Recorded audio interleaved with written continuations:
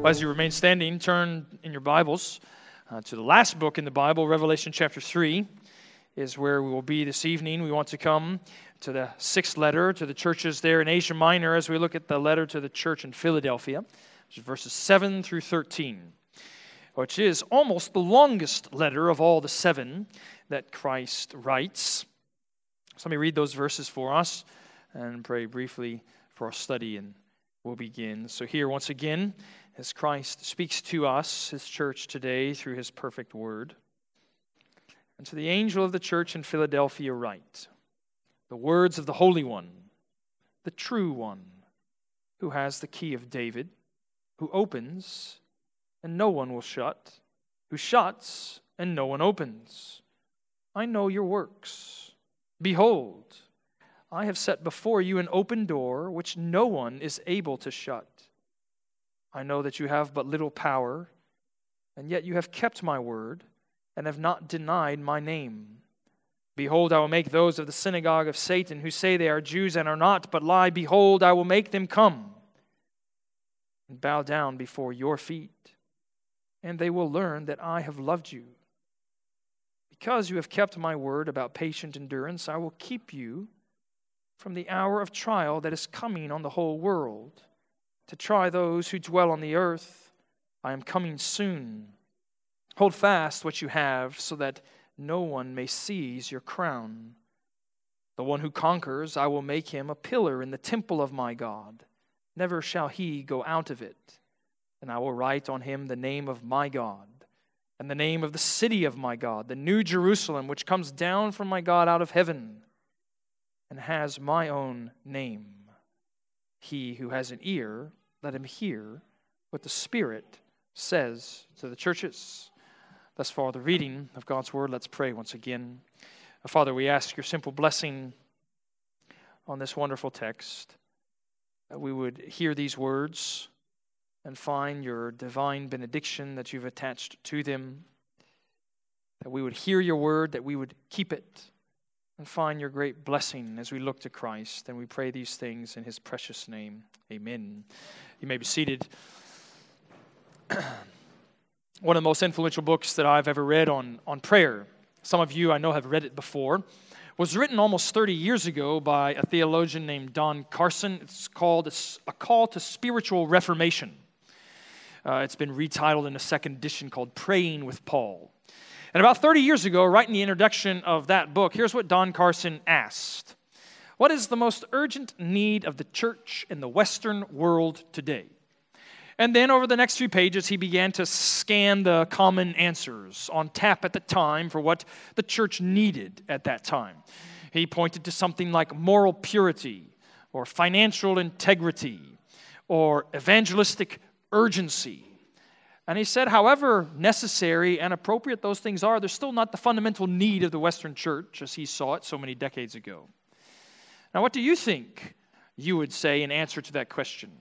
Put it now, 2020, what's the most basic need, the greatest need of the Western church in our time? Carson eventually answered his own question by saying this: the one thing we most urgently need in Western Christendom is a deeper knowledge of God. We need to know God better. And it's an answer that you might recognize Revelation completely agrees with. Because as we've been looking at these letters to the churches in recent weeks, what have we seen but Jesus come to local congregations and say, what you need most is to know who I am, revealed in my word. And he comes once again to another church. This evening it's the church there in Philadelphia. And he says what they need to know is the truth about who he is. They need a deeper knowledge. They need a deeper experience. They need a deeper awareness of the Savior. Now, kids, you want to pay attention to this letter because unlike almost every other letter in this book, the church at Philadelphia gets no condemnation from Jesus Christ. You might have noticed that it's only commendation. They get no harsh words. The Savior has only kind things to say about this church. And the reason you want to pay attention to it is because we ought to always care about what Jesus says He delights in when it comes to His local congregation. Right? You can think of an athlete. A proper, a good, a faithful, and wise athlete always wants to know how his coach or her coach wants him or her to play. And in a similar way, we as a church, we want to know how Jesus wants us to live, how Jesus desires for his church to live. And so you're going to see that in a variety of different ways in this letter. I just want to walk through the two halves under two simple headings. First, I want you to see the Savior's authority. That's verses 7 through 9. And then verses 10 through the end, trust the Savior's security. See the Savior's authority. Notice begins again in verse 7. He's writing this time, he's addressing the church there in Philadelphia. So students, I imagine that you would know something about Philadelphia, Pennsylvania. But I doubt you know much about first century Philadelphia, Asia. What you need to know about the time, among many other things that you could mention, is the city had this name, a common nickname of sorts, that was called the City of the Open Door. Because if you think about 19th century in America, you think of the West, it was like the Wild West, the further that you went, of course, west. Well, at that time in ancient Roman Empire, the further you went east, it was like the Wild East. And to get there, you had to go through, ordinarily, Philadelphia. And so Philadelphia was this place that would espouse, it would send out the popular Hellenistic and Greek morals and attitudes and philosophy of the time as a relatively prosperous city, because it had this grape-growing industry that flourished in the nearby vicinity. Importantly, also, the city of Philadelphia changed its name several times throughout the centuries, often trying to curry favor with Roman emperors and rulers. But for the point of this letter, you need to know Philadelphia was commonly understood to be the city of the open door. And what they need to know first, according to verse 7, are three truths about who Jesus is. Notice first of all, his deity. You see how verse 7 continues. He says, the words of the Holy One. A common title attributed to God the Father throughout the Old Testament is the Holy One of Israel. And if you flip over to Revelation chapter 6, verse 10, there you'll see the martyrs address God the Father, O sovereign Lord, holy and true. And here Jesus is taking these divine titles and what? Attaching them to himself. Because he's saying, I am God. This is truth about his deity. Secondly, it mentions his reliability. It's not just the words of the Holy One, but also the true one. Several years ago, Emily, my wife, she was part of this community Bible study, and as she was in her Bible study group, the kids were like in their Bible study classes, and the teachers did a great job instructing the kids in Bible and truth, and they taught the kids this little ditty of sorts whenever they opened the Bible that the kids were supposed to sing in different voices along the way. Absolutely true. Absolutely true. Everything the Bible says is absolutely true. And Jesus says that's what you must understand about me. I am absolutely true in all my works, in all my words. It's his deity, it's his reliability, but also his authority. You see how verse 7 ends.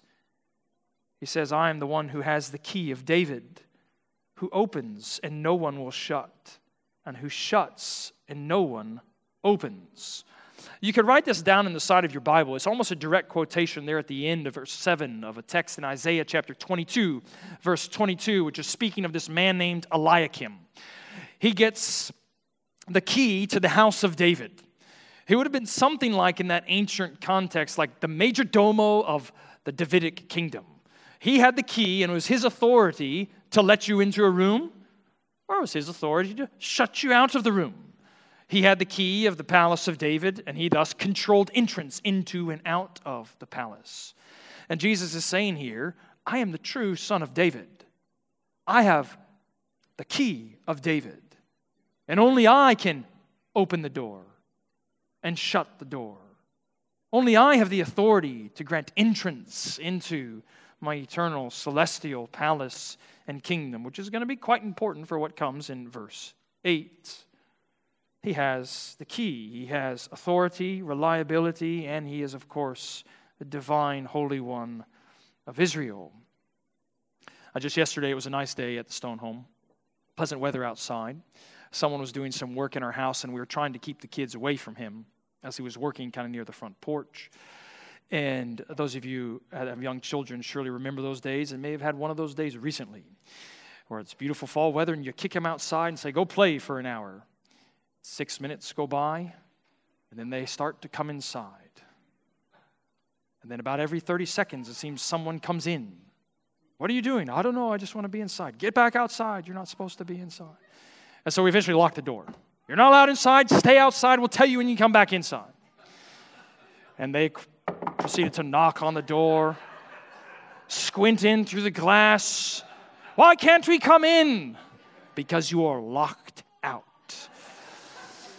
And the good news of Jesus Christ holding the key of David in verse 8 is no one can lock out the Philadelphian Christians. And here's why that's important. Notice how verse 8 continues. I know your works. Behold, I have set before you an open door, which no one is able to shut.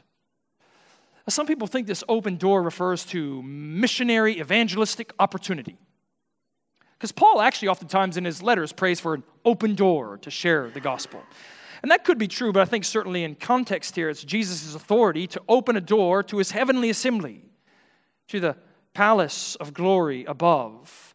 And what he's telling these Philadelphian Christians, that again is going to mean more once we get to verse 9, is I open that door, and no one can lock you out. Such is my authority. And he understands not only their great need, but also their little power. Look at verse 8 as it continues. I know you have but little power, and yet you have kept my word and have not denied my name. So verse 8 says, I know your works, which can be a comforting thing to faithful churches, which can be a terrifying thing to faithless churches. Not just I know your works, but I also know your weakness. He's probably saying there in context that the Philadelphian church was small enough. Their size wasn't large, that they just had little power. And it's important to notice here, it's not big budgets, large buildings, or many bodies that impresses Jesus Christ. What is it? Simple humility, faith, repentance that keeps his word and doesn't deny his name. But he wants them to know something about the threat that faces them. So think for a second then in our current context. What would you say the most immediate threat is facing Redeemer Presbyterian Church?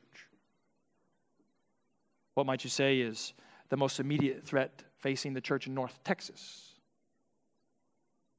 Well, we could speculate on answers. We don't know.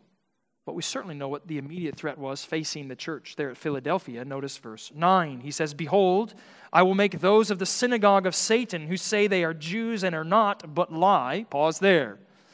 What he's saying is, I think in context, the best way to understand this is these early Christians, like so often happened in the first century when they would be converted to Jesus Christ, they began often to gather even at synagogues with other Jews, worshiping alongside them even early on in the Christian experience.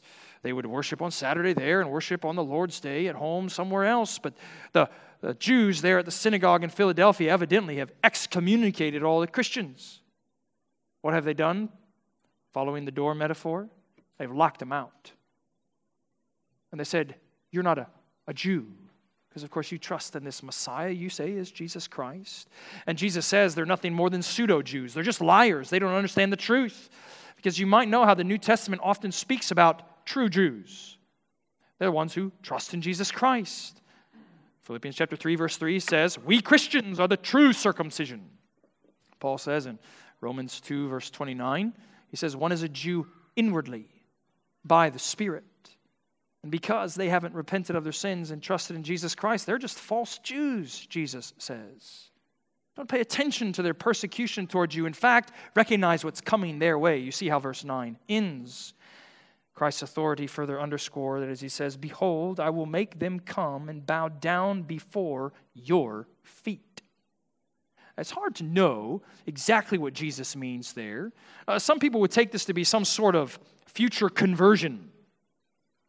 Maybe Jews at the end of the day, Jews there in the age of the Philadelphian Christians. They're going to be converted to Christ and join with the Philadelphian Christians as they worship Jesus. Well, I think much more likely is the opposite. Because the Old Testament expectation, Psalm 86 verse 9, for example, was that the Gentiles would come and worship at the Jews' feet. And Jesus, as he often does, now reverses the expected pattern in the fulfillment of that prophecy. Because it's here, these Philadelphian Christians, that they are the true Israel of God. Because the church is the true Israel of God. And now these unbelieving Jews, he says, one day will come and worship at your feet. And I don't think that's actually a connotation of faithful worship. Because all the Old Testament prophecies, it's this eschatological reversal of judgment. Like before, or certainly I should say, after it's too late, they will come and worship at your feet. Whatever it is that Jesus is saying here, see my authority. Let no longer these opponents, these enemies, trouble you, for I know your works and I know your weakness. And so he wants them to see now in verse 10 through 13 to trust his security. It was probably almost 20 years ago that I remember being on a plane ride to Europe. I was over the Atlantic Ocean. Supposed to be asleep because one of those, red-eye flights. And I couldn't get to sleep because I was reading this book that had me up over those waters. And it was a book that had very much taken the evangelical world of America at the time by storm. And some of you have read it. I'm sure many of you know about it. It was none other than the title called Left Behind. This book that just had me all kind of roused and troubled about this future tribulation out of which God was going to rapture his church. And so even though I was supposed to be sleeping on the way to the soccer tournament, I couldn't get away from this kind of eschatological reality of left behind. And you might know that verse 10 is one of the favorite proof texts for such a tribulation. For look at what Jesus says. Because you have kept my word about patient endurance, I will keep you from the hour of trial that is coming on the whole world to try those who dwell on earth. You want to notice, students, even the back phrase there in verse 10, those who dwell on earth. It's something of a specific and technical term in Revelation to refer most precisely to idol worshipers. So he's telling the Philadelphian Christians that he's going to keep them from this trial, from this tribulation that's going to fall on idol worshipers. And it's certainly not right for us to think, is it, about some sort of future tribulation, thousands and thousands of years of the future, way beyond the Philadelphian Christians' experience, from which Jesus was going to keep them actually after they were long gone from this very earth. It seems much better, I think, in balance of the book, to recognize the ensuing chapters as they communicate something of this great trial, something of this great trouble that is on the way, that Jesus is not as much going to keep them from the trial, but keep them through the trial. Oh, whatever it is, it's a promise of protection. I think it's surely some sort of localized trial, localized trouble that Christ was going to bring on idol worshipers in and around Philadelphia. And he says, I'm not going to take you out of that trial, but I'm going to protect you through that trial. Because isn't that what Jesus Christ himself prayed in John 17? You might know this, John 17, verse 15. He said, Lord, I do not ask that you take them out of the world, but that you protect them from the evil one. And the beauty of God's word, Jesus now becomes the answer to his very prayer, where he says, I will keep you from the hour of trial because you have kept my word about patient endurance.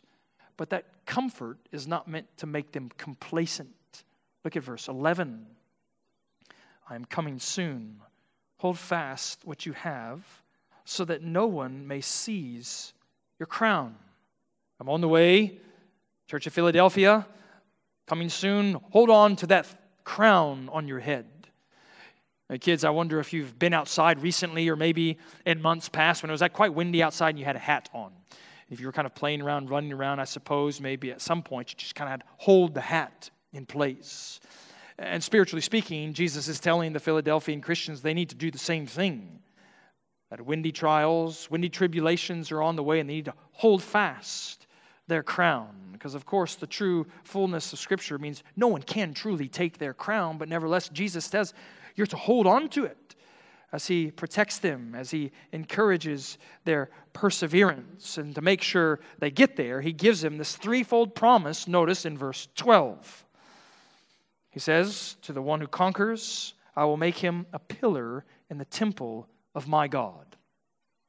So this church of little power, Jesus now says, will be an immovable pillar in the temple. And you need to know something about how important and significant pillars are in temples to know why this would have been such a comfort to the church at Philadelphia? I mean, if you're anything like me, and you think about the heavenly temple above, I certainly want to cultivate a spirit that says, Lord, I'll be a cock on the wall. I'll just be a tile in the temple.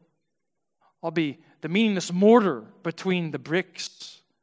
He says, no, I'll make you a pillar in my temple. Immovable stability belongs to you in my place. And that stability now moves to security as the second promise comes. You see as verse 12 continues. That I will make you a pillar in the temple of my God. Never shall he go out of it. No one can take you out of this temple. There's no threat, kids, understand this, in the glorious city that is above, that someone can come in and steal you away from the heavenly city. It's a promise not just of security. It's not only a promise of stability. It's also a promise of identity. Look at the name that he gives him. At the end of verse 12, and I will write on him the name of my God, the name of the city of my God, the new Jerusalem, which comes down from my God out of heaven, and my own new name.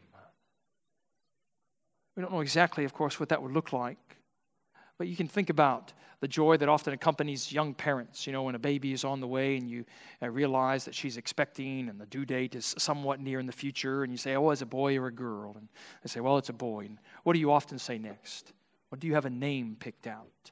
And they begin to talk about the potential names or the certain name of this child, because the name communicates, doesn't it? Something quite significant and valuable to that family. And here comes Jesus saying, I'm going to give you this name. It's the name of my God. It's the name of my city. And it's the name of myself.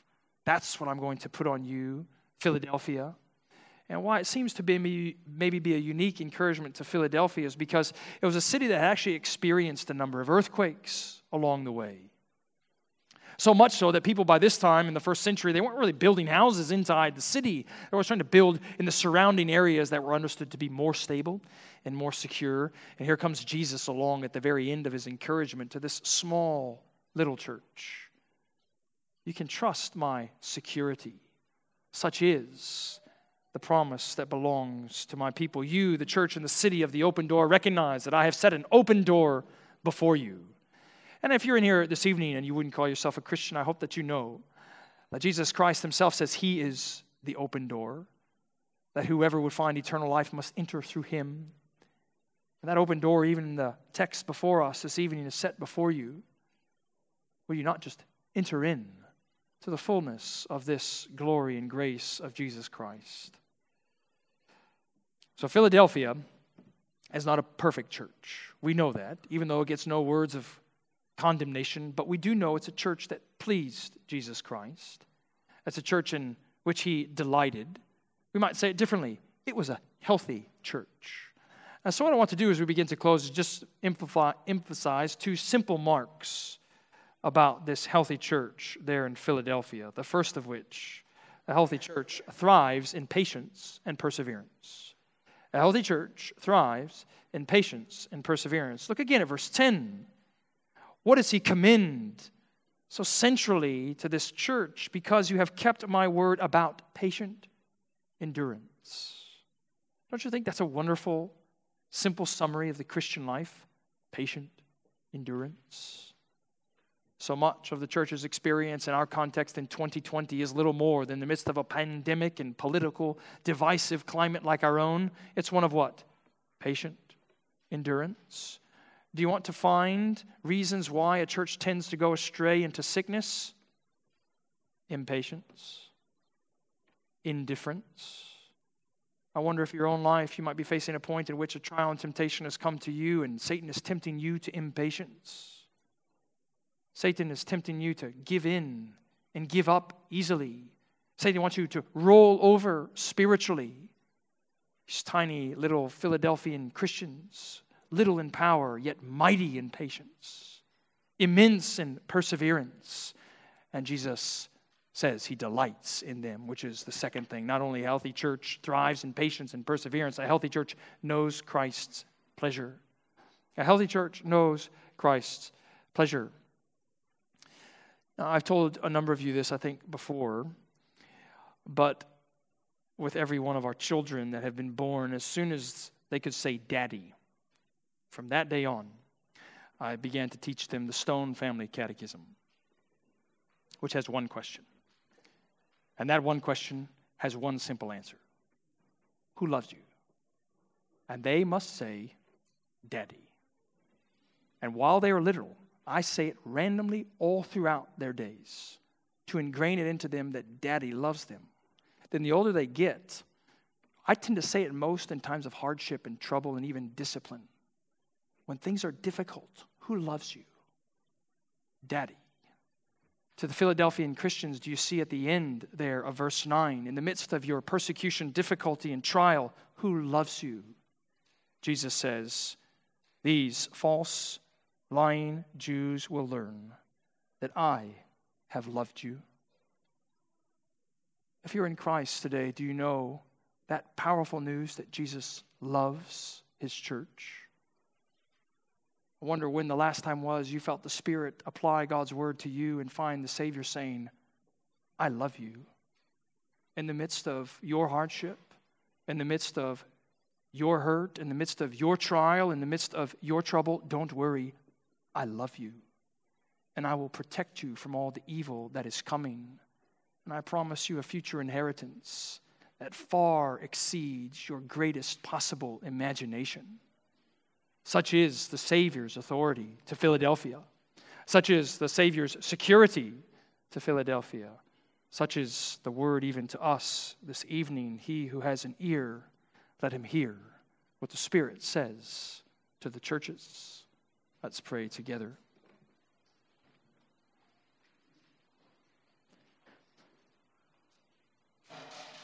Father, we do ask that you would bless us in Jesus Christ.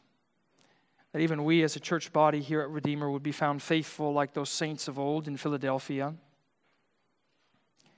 Give us patience. Increase our perseverance. Father, we do pray in the midst of our weakness, perhaps even weariness, that the Spirit would apply to us that great gospel balm that is the good news that Jesus loves his people. Father, we want to thrive as a healthy church, so make us into that for the glory of Christ, in whose name we pray. Amen. Well, let's stand together as we want to respond to God's word. Rejoice in that great love that he has shown us, God the Father and Jesus Christ, as we sing hymn 455, and can it be that I should gain?